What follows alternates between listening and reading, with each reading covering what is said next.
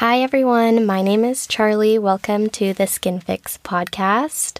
This is going to be a very short introduction because I just want to jump into the content already.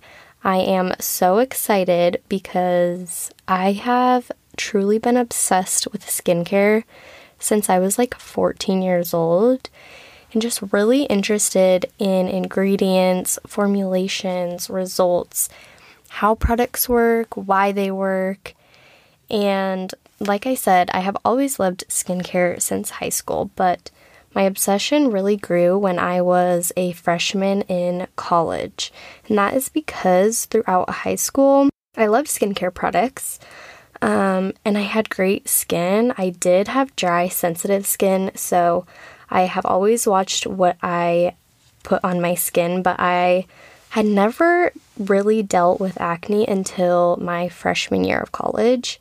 That was when I really started paying attention to ingredients in skincare, and I really started doing my own research on ingredients and how they work on your skin. And I know self-care and skincare is such a trend right now, which I think is amazing, and I really want to give this podcast a go because I truly see so much misinformation out there on the internet. It really breaks my heart. Like all of the TikTok trends and influencers just trying to sell products for ads. Don't get me wrong, some of the products in these ads and things are great, but not every product is going to work for everybody, and young people are so easily influenced by people they look up to on the internet. But there really needs to be more education behind skincare and skincare products so we are not damaging our skin or just wasting money on products that don't work for us.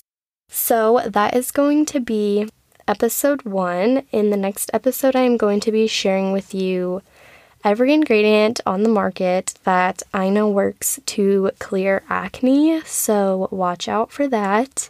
And if you are listening on YouTube, please subscribe, give the video a like because it really supports my channel. You can also follow me on Instagram at the Skin Fix Podcast. And I will try to link everything in the description. So see you guys in the next episode, and don't forget to wear your sunscreen in the meantime.